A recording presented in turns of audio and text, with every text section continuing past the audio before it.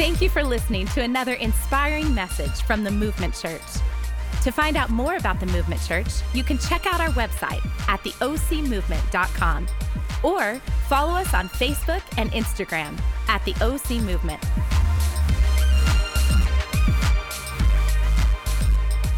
Well, good morning, Movement Church. You look fantastic, and I could hear you singing today, and most of you sound fantastic. Now, you did great. I'm so glad that you're here. You chose the right Sunday to be here, and I want to tell you right now, I'm honored that you're here simply because it's beautiful outside and you're not at the beach. Can you give yourself a round of applause? Come on, like you mean it. I'm telling you, you chose the right Sunday to be here as we are concluding this series that we're in called The Table. If you've missed any of the previous weeks, I'm going to challenge you right now, make sure you go and listen to the podcast because you're missing some key components and we want to help put the pieces together. But regardless, today I believe God really has something in store for all of us as we jump back into this series. And so before I go any further, I want to actually read the scripture that we're pulling from for the duration of this. It's found in 2 Samuel. And listen, for those of you that maybe are new to church or maybe you're not really sure about how everything lines up in the scripture, I'm going to help unpack this for us because some of the stuff, honestly, it's a little bit confusing. And so my hope is we'll actually pull away some practical insights on how we can live life today. So we're reading from 2 Samuel, and if you didn't bring your Bible, I want to encourage you with this. Text the word notes to the number on our screen, and you'll get all of the notes that we've got for today, all the scriptures and the points that I'm making. You can follow along and to your heart's content. But let's read this. 2 Samuel chapter 9, verse 3, it says this. The king, who is named David, asked, "Is there no one still alive from the house of Saul, to whom I can show God's kindness?" Ziba answered the king, "There is still a son of Jonathan, and he is lame in both feet." "Where is he?" the king asked. And Ziba answered, "He's at the house of Machir, son of Amiel, in Lodvar." So King David had him brought from Lodvar, from the house of Machir, son of Amiel. And when Mephibosheth, everybody say Mephibosheth. That's a mouthful, right? That's his name. Don't you feel first grade was horrible learning how to spell your name? When Mephibosheth, son of Jonathan, the son of Saul, came to David, he bowed down to pay him honor. And David said, "Mephibosheth, at your service," he replied. And David said, "Don't be afraid, for I will surely show you kindness for the sake of your father Jonathan." Look at this. "I will restore to you all the land that belonged to your grandfather Saul, and you will always eat at my table." Everybody say, "At my table." Right here, this is probably one of the more important components of this scripture, and I've been sharing about this. It's the reason the name of our series is called The Table. Growing up, I'm one of 7 kids, and my mom's one of 12. I've told you some of these stories before. I shared a lot of this on Easter, and there's always a lot of things happening in our home. We always had a lot of people visiting and a lot of people over hanging out, but there's one thing that took precedence no matter what day of the week, no matter what season we were in, and that was dinner around the table. Anybody else grow up like that? It didn't matter where you were, it didn't matter what time. Listen, at dinner time, we were sitting around the table, and this represented something so much bigger than just making sure we had sustenance to make it through the day or the week. Growing up for us, this is where family business was taking place. This is where we would laugh a lot and have a lot of fun times and a lot of energy around the table, but more importantly than that, it was a place where we were reminded of our identity. Hey, you're a Robinson. And not only that, but you have a place at this table. Look at me. You belong right here. It was where I grew up knowing, man, I belong in this family.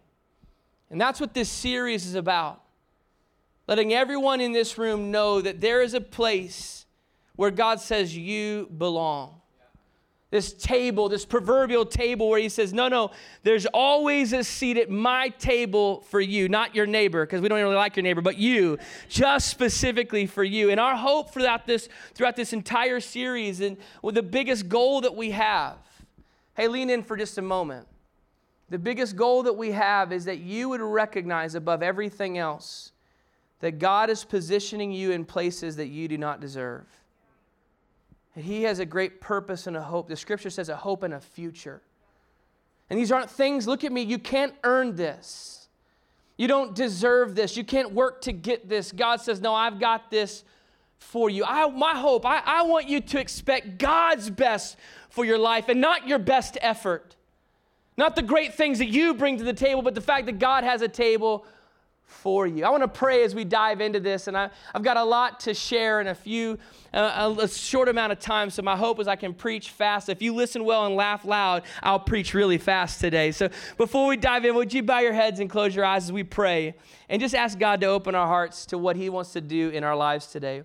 God, we thank you that you're in this place. Lord, I just thank you. What the song that we just sang, the words, the lyrics of that song, that the resurrected King is resurrecting me. In other words, God, that you are bringing things to life in me, whether it's dreams or hopes or just the realization that I am not the summation of my past.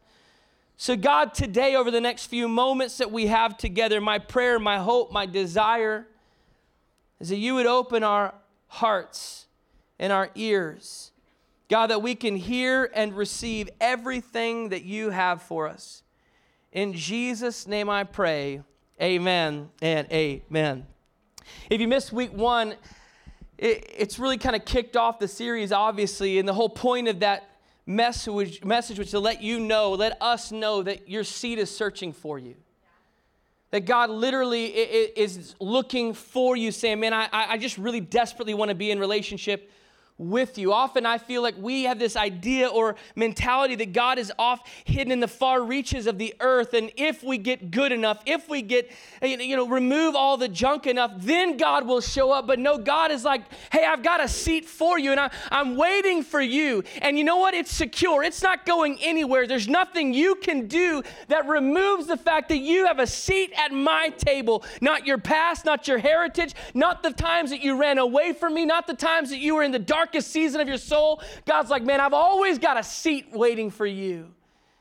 Week 2, we talked about how, man, let's not hesitate. Let's take advantage of the fact that God is desperately looking for us, seeking for us, and let's not hesitate. Let's let nothing hinder us from stepping into the fullness of what God does have. And last week, Megan dropped bombs in this place. She dropped bombs talking about how we've got to realize that this is an inside job. We got to slay insecurity. Everybody say slay insecurity. And today we conclude this series with an observation from really studying the life of Mephibosheth.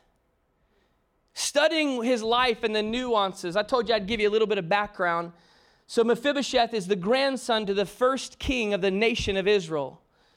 His grandfather's name was Saul, and Saul made some poor choices and he lost the kingdom.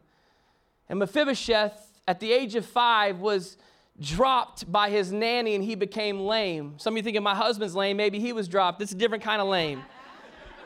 Different kind of lame. He was dropped and was paralyzed and could not walk anymore. And what Mephibosheth didn't know is that his father Jonathan went to King David and said, hey, if I die, would you take care of my family? Would you treat my family kindly? And David said, I absolutely. Your family will always have a seat at my table.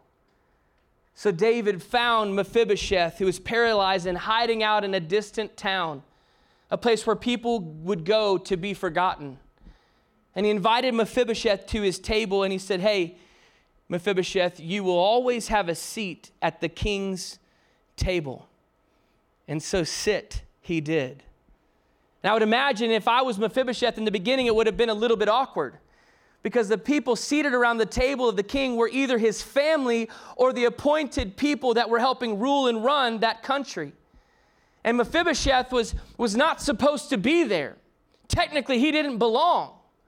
And he was having to relearn what it was like to live and eat at the palace of the king. After a while, those around him probably started correcting him, saying, no, that's not what we do. We don't do that. We do this. And I would imagine that it was challenging for him. But after a while, he probably settled into his seat at the table and it started to get comfortable. I would imagine due to the limitations that he had, he probably would wake up early and get to the table before anyone else did, because in those days, if you were paralyzed or crippled, you were considered an outcast. So he would probably show up before anyone else did so they wouldn't be reminded of his limitations. And life continued. The kingdom began to grow, and he would hear story after story of battles won and battles lost. The faces probably changed around the table as the kingdom began to develop and grow and progress. And pretty soon, Mephibosheth also, his own wealth and his own family began to increase. His territory began to expand. And now as we conclude this series, Mephibosheth is being faced with a new challenge, a new temptation than ever before. Up until this point, his greatest challenge, his greatest temptation was one of insecurity, which is what Megan talked about last week. But then as he began to settle, something began to shift, and he began to allow pride to win. I actually do belong here. I deserve this seat at the table. In fact, this entire kingdom belongs to my family after all. And really, I'm starting to get some influence and I'm gaining some wealth. I would probably have more influence and more power if I would go and settle and begin a new kingdom somewhere else. And I believe that we often face two challenging mindsets as we take a seat at the table. And if you're here and you're not sure what it is you believe, permission to belong before you believe. But my hope and prayer is that all of us take a seat at the table God has prepared for us. And when we do, we'll face two different challenges. One is the victim mentality. Megan spoke about this last week. It's the idea that everyone else is to blame for the challenges that I face. And the second challenge, which is what we're going to talk about today, and I believe is what began to surface in the life of Mephibosheth, is the entitled mentality. Wow. The entitled mentality says, give me what's mine. Give me what's mine. In fact, it's this notion that you're lucky I even showed up today. You're welcome. I tell my wife that every morning, you're welcome. She runs away. I don't understand why. We have this perspective, I think, not only in life, but I actually think we actually look at God like, hey, you're welcome. You're lucky I showed up to church today, God. Oh, yeah, I decided to pray, read my Bible. You're welcome. Like God's going, oh, I was wondering what the Bible said. Are you tracking with me? The entitled mentality actually has the audacity to tell God, I'm ready now. I'm ready. I've learned everything I need to learn, and I'm good to go, God. Thanks for checking in on me. I'll let you know what to do next. And the chief culprit of entitlement is the attitude of pride. And this is what began to surface in the life and the mentality of Mephibosheth. And I want to take a few moments today and unpack 3 ways to eliminate entitlement while remaining seated at the table. I want to challenge you to take notes. Text the word notes to the number on the screen. Follow along. I think this is going to be some practical things you and I can take away and apply to our life today. Number 1, always remain covered. Say, always remain covered. Always remain covered. I don't know about you, but 99% of the time, it's impossible for me to sit still. Is anybody else like that out here? Like I'm either, how many of you right now are shaking your leg as you're sitting there? Awesome, you're my people, right? Listen, there is a season, by the way, at the Movement Church, none of us have got it all figured out. Most of us are pretty jacked up, and we're just trying to get better. Hide your kids, hide your wife, put your purse under your seat. You don't know who you're sitting next to. No, I'm kidding. No, I'm not. So listen, we're all a little bit jacked up, of which I'm the chief culprit. And there was a season a few years back where I was getting some therapy. And by the way, we're big fans of counseling. I think it's a great thing. And as I told you, I'm a little bit jacked up. And so I was getting some therapy, walking through dealing with things like depression and anxiety. And anybody else deal with that kind of stuff? Okay, me too. Thanks for being friends today. And I was sitting there, and after about 16 sessions, 16 weeks, is this too transparent? Am I allowed to talk about this as a pastor?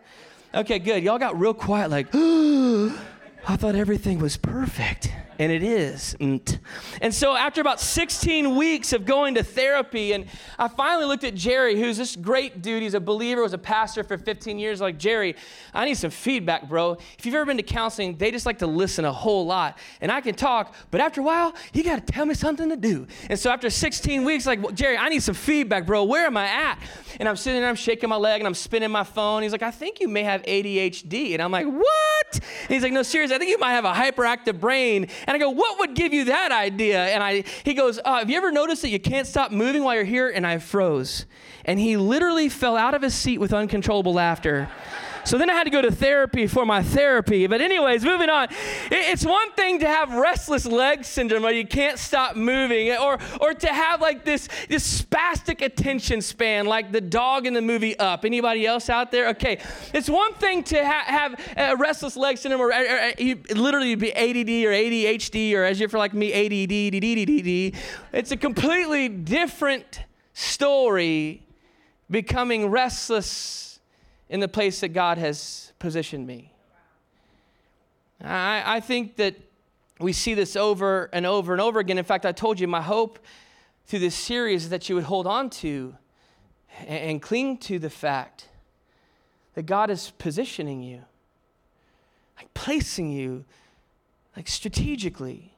And if he has positioned you, listen and look at me for a moment, he has equipped you. He's given you the tools needed to accomplish the things he set before you. And if he has equipped you, then that means that he has specifics for you. And if he has specifics in mind, look at me, then that means he has a time frame. He has a time frame. And this is where we lose it. I think some of us in this room are suffering from RDS, what I'm affectionately calling restless destiny syndrome. Don't Google that, because if something else pops up, I have no clue. I'm not responsible for your Google searches.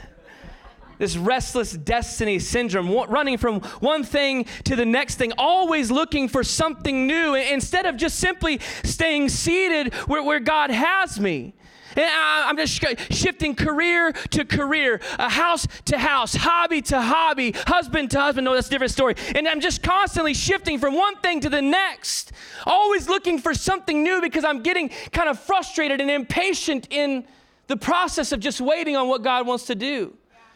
I would imagine that it was extremely frustrating for Mephibosheth as he sat at the table, seeing countless faces going in and out, going to this battle and then to another, and watching them talk about changes in the kingdom, and always having to stay inside. And I think that some of you might have walked in today feeling like you're missing out on something, but perhaps you're just sitting in God's will right now. When Mephibosheth was seated at the table, you notice that his handicap is covered. At the table, you didn't know he couldn't walk. And some of us need to just remain covered. Why? Because it's not time yet, because you have issues. And if you don't think you have issues, that is your issue. Now, whether you want to believe it or not, we're all a little handicapped. Why? Because we're human. And often God, when he's positioning us, not often, always, his timing is perfect. And if we prematurely jump, we'll miss out and probably fall flat on our face in a way that we don't have to. And Paul said something very similar to this in 2 Corinthians 12. He said, I was given a gift of a handicap. Look at that. To keep me in constant touch, to remind me of my limitations. In other words, we need to be reminded sometimes that we're not strong enough, and that's okay. To remind me of my limitations. At first, he said, I didn't think of it as a gift, and I begged God to remove it. Paul said, 3 times I did that. God, please take this from me. Other translations referred to it as a thorn in the flesh. And then God spoke to Paul, and he said, my grace is enough. It's all you need. My grace is all you need. Look at this.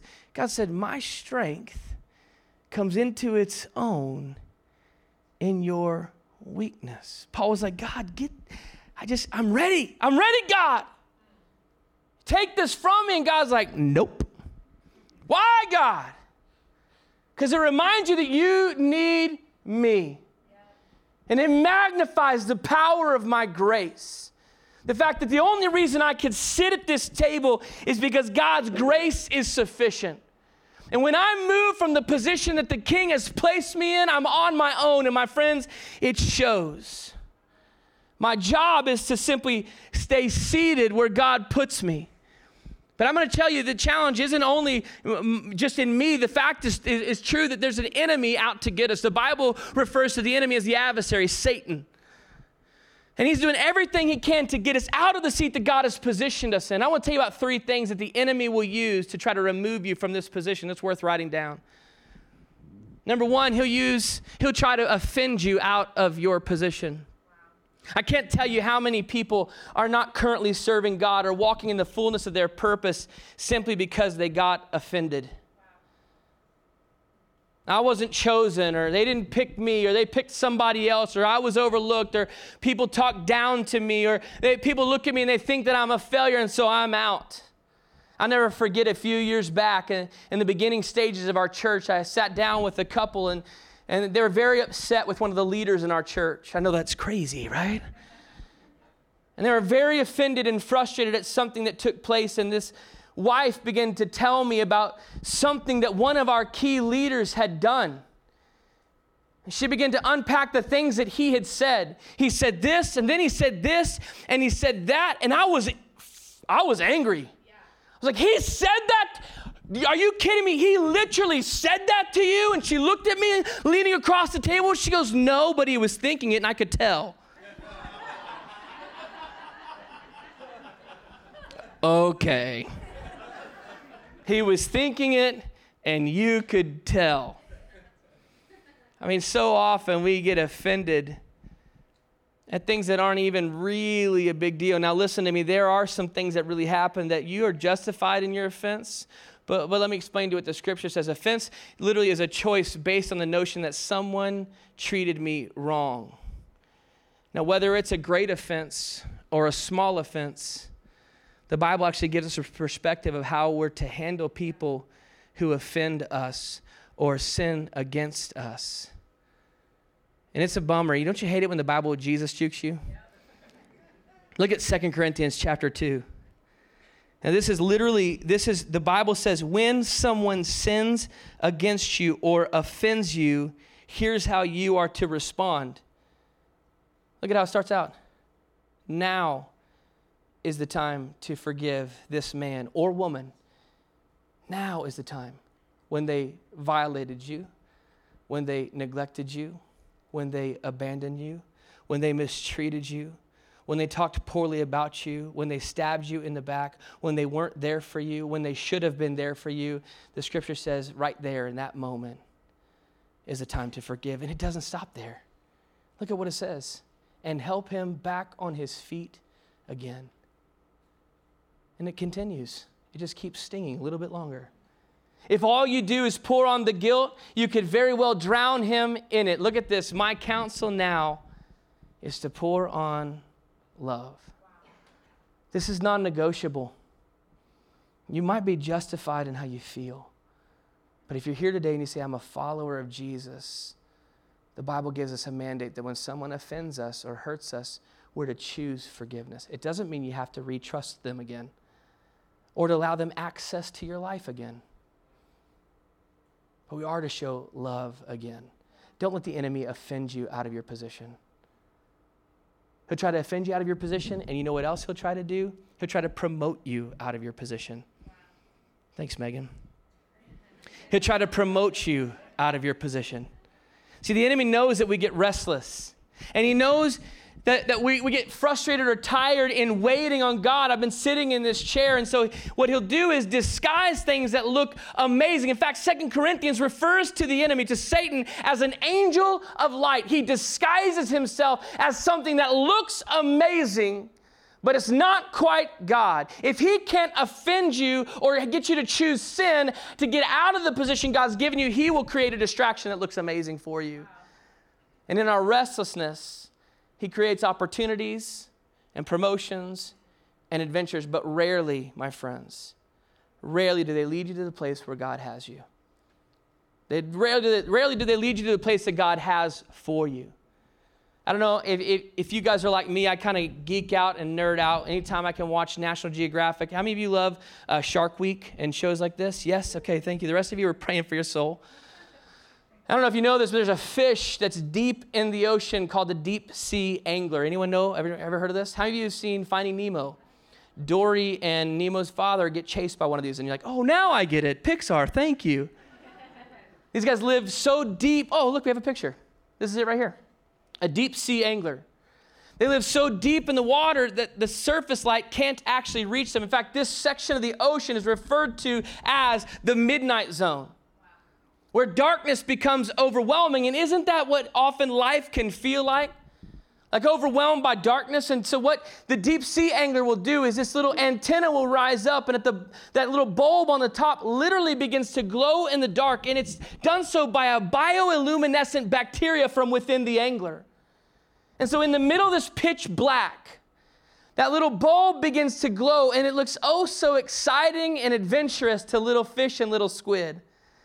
But little do they know that it's going to end in their demise, because the deep sea angler is using that as an enticement, as a lure to pull them in only to eat them. Yeah. And this is exactly what the enemy does to you and to me. He distracts us with something that's bright and shiny, that looks super exciting.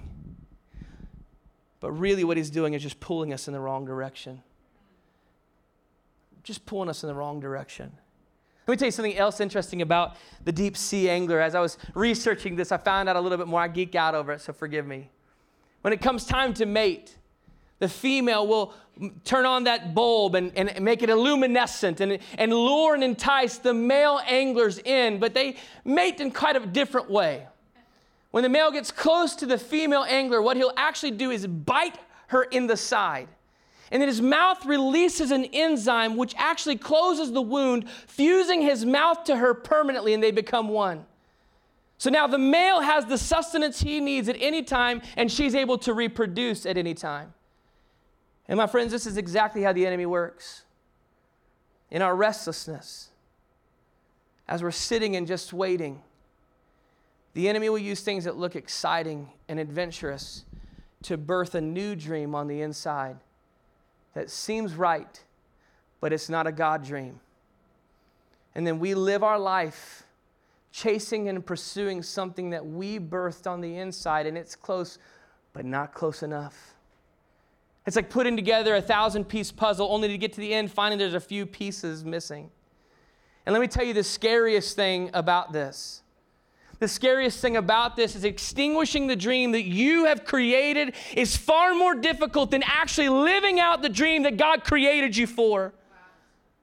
I'm telling you, I've had conversations like that over and over with grown men and women who knew God was speaking something to them early on, but they pursued something, and it wasn't wrong, it wasn't bad, it just wasn't God. They didn't stay positioned where God had them, and now they're in this life 15 years later, 20 years later, and the choices to shift and to redirect are far more painful and costly. That's what the enemy will try to do, is to promote you out of your position. And the third thing that the enemy will do is manipulate you out of your position. Here's the thoughts that are his favorite. Look at me for a moment. The enemy's never creative. It's the same things over and over again. He's just crafty. And you know what his favorite thought is? No one else really understands what you're going through. And no one else has actually been here before. You're the only one who seems to struggle with this. And there was those times that you tried to remove this from your life, but you just keep coming back to it. It's just going to probably always be where you're at. No one deals with the struggles that you do. And what he does is very craftily, he tricks us into isolation, into a place of being alone. Let me tell you, one place that you need to remain seated is in relationships. Not just relationships in general, but godly friendships and godly relationships. People that believe the best in you. I'm telling you, you can be physically in a place fully there, but have withdrawn emotionally. There's a recent article about the Vegas shooter. I think the biggest question that all of us had was why? Why did he do this? And they were trying to figure this thing out. And one of the questions that came up is, why is it that men seem to be more prone to these horrific actions? And you know, one of the common denominators that they found wasn't because men are more prone to be violent or aggressive or angry, but because men are more prone to withdraw and to be isolated. And I don't think it's just a gender thing. I think it's a humanity thing. You know, when we isolate, it's when we struggle the most. We don't want people to know the things that we're dealing with and we're walking through, and it's just overwhelming at times. Because the enemy works with that tactic. Nobody understands. If you say that, they'll look at you differently. They'll treat you differently. And so we isolate and we withdraw. And I want to tell you, you don't have to live that way. That's not God's design for you. That's why we do connect groups at the Movement Church. Nothing we do is out of tradition nor gimmick. It's out of intention.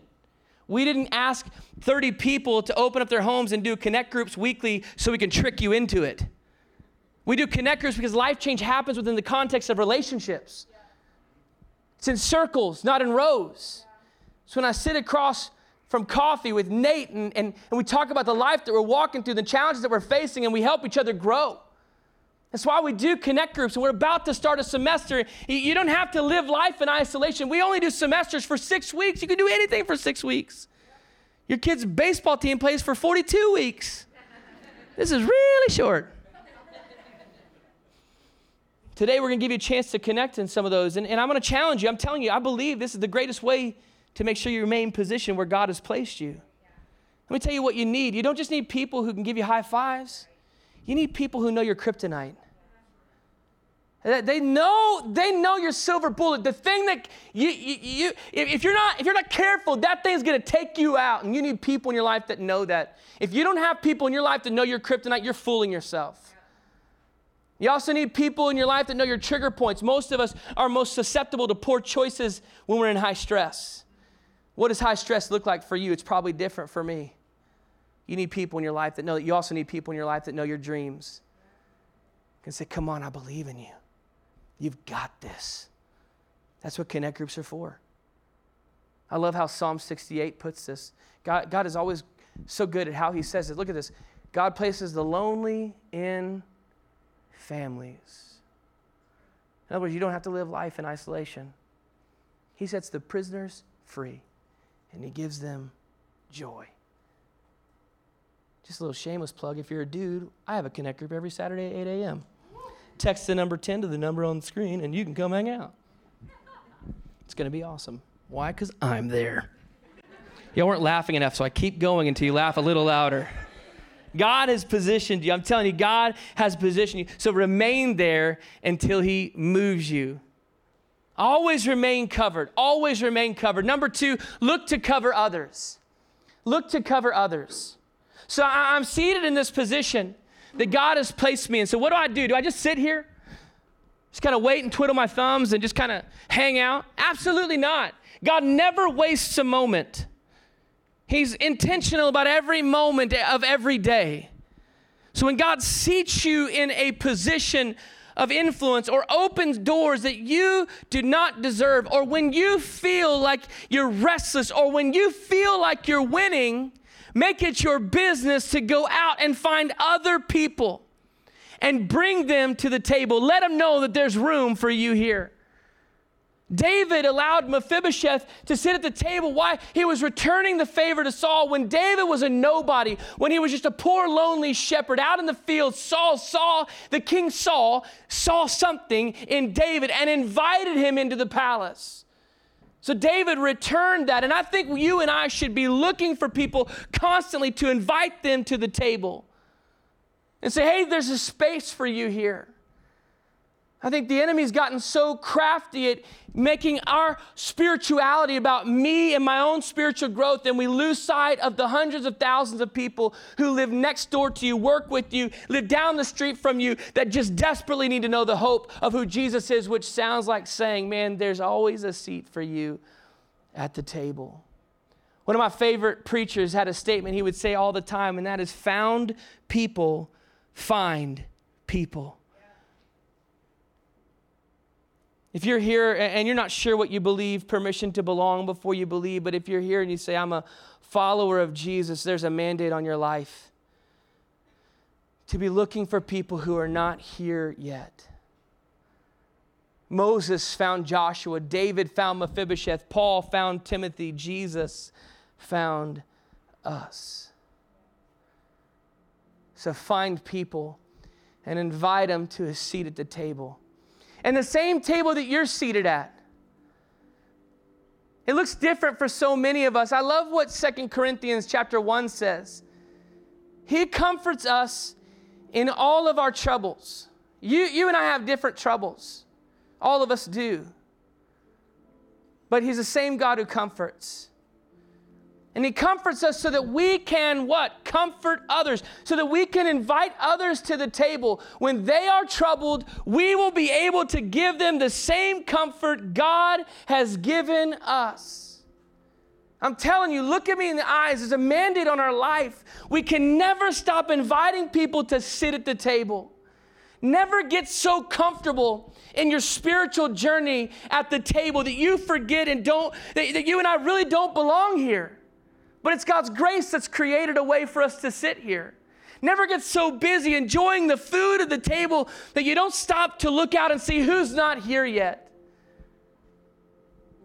And I'm not just talking about the table of salvation. Listen, our hope is that everyone in this room has an opportunity to know God, that God's given them hope for the future, to begin a relationship with him. But I'm talking about the table of where you're seated. Maybe you're here and your marriage was a disaster. And you had moments or chapters in your life where everything was falling apart, but God radically and miraculously did something in your life. Then go out and find people who have broken and fragmented marriages and bring them to the table. Maybe you're here and you had this highly dysfunctional family. And by the way, welcome to the club. We all do. And you found health and life in church. And you realize, man, there's a seat at the table. Then go find people who need a healthy family and say, hey, there's a seat for you right by me. Every empty seat in this room doesn't represent the fact you don't have to awkwardly sit by a stranger. It represents a life that needs to know that there's hope in who Jesus is. We can't miss this opportunity and overlook the fact that we have a mandate on our life. Winston Churchill said it best. He said, we make a living by what we get, but we make a life by what we give. We've got to be constantly inviting people to the table. Always remain covered. Look to cover others. And number 3, don't hide your handicap. Look at me, don't hide your handicap. What's your story and the scars that you have?